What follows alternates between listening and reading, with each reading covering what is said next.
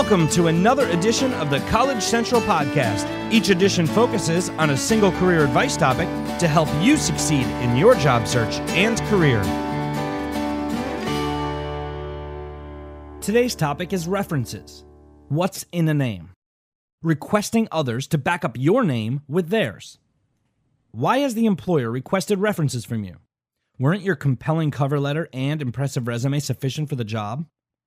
Basically, references are contacts that support and verify your resume, and whose written or oral feedback creates a more in-depth picture of you as a candidate.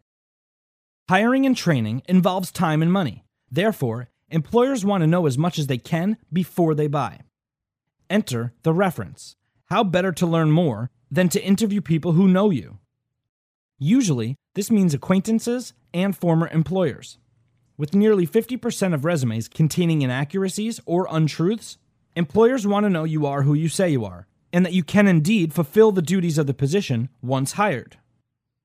Questions can include the degree and duration of acquaintance with you, and in what capacity, your work skills and ethics, attendance and reliability, how well you handle pressure, your strengths and weaknesses, character, potential fit, communication and team skills, salary, reason for leaving, and more. While some argue the validity of references that are slanted in your favor, over 80% of employers will check references to varying degrees, depending upon the job, although perhaps less for temporary or part-time jobs.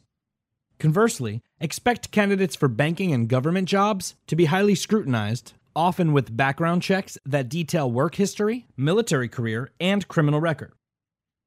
There are primarily two types of job references: employment and character. The first is more formal and attests to your work experience and skills. If written, company letterhead with a signature are ideal. Employment references are generally objective. Some companies limit references to start and end dates of employment and salary only. This minimizes their exposure to potential discrimination suits in the event of a no hire. As entry-level talent, you may not have extensive professional references from former employers. Character references focus more on you as a person, your personality, traits, and values, and how well you may fit in.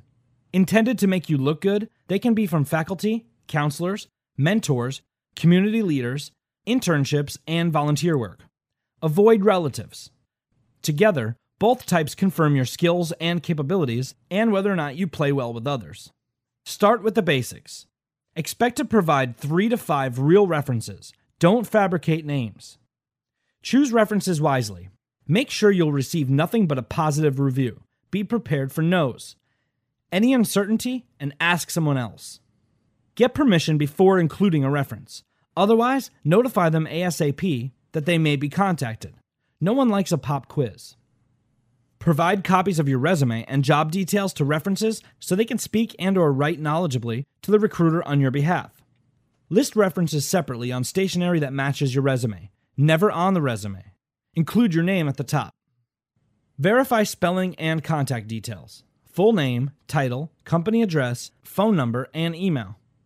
Current references are ideal, but going back 5 years is acceptable.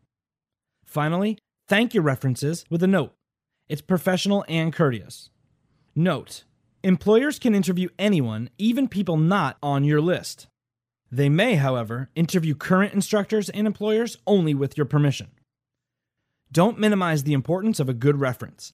It may be just what's needed to tip the scales in your favor. Okay, let's do the review. Reference these reference factors. Never list references on resumes, and provide them only if requested. Always obtain permission to include references. And don't use relatives. Select names strategically. Positive references only. Avoid saying references available upon request. It's understood. Employers can interview people not even on your list. Employers also search social media, so watch what you post. Have references handy for interviews. No fumbling. And be sure to thank your references. Top off your job-seeking material with candidacy confirming connections.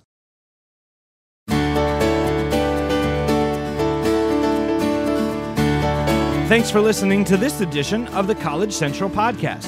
If you like what you just heard, we hope you'll pass along our web address, collegecentral.com. Register, search, and apply to over 500,000 jobs listed today. This has been a College Central Network production. The entire content of this edition of the College Central podcast is copyrighted and the property of College Central Network, Inc. All rights reserved. College Central is a trademark of College Central Network. Join us next time for another edition of the College Central podcast.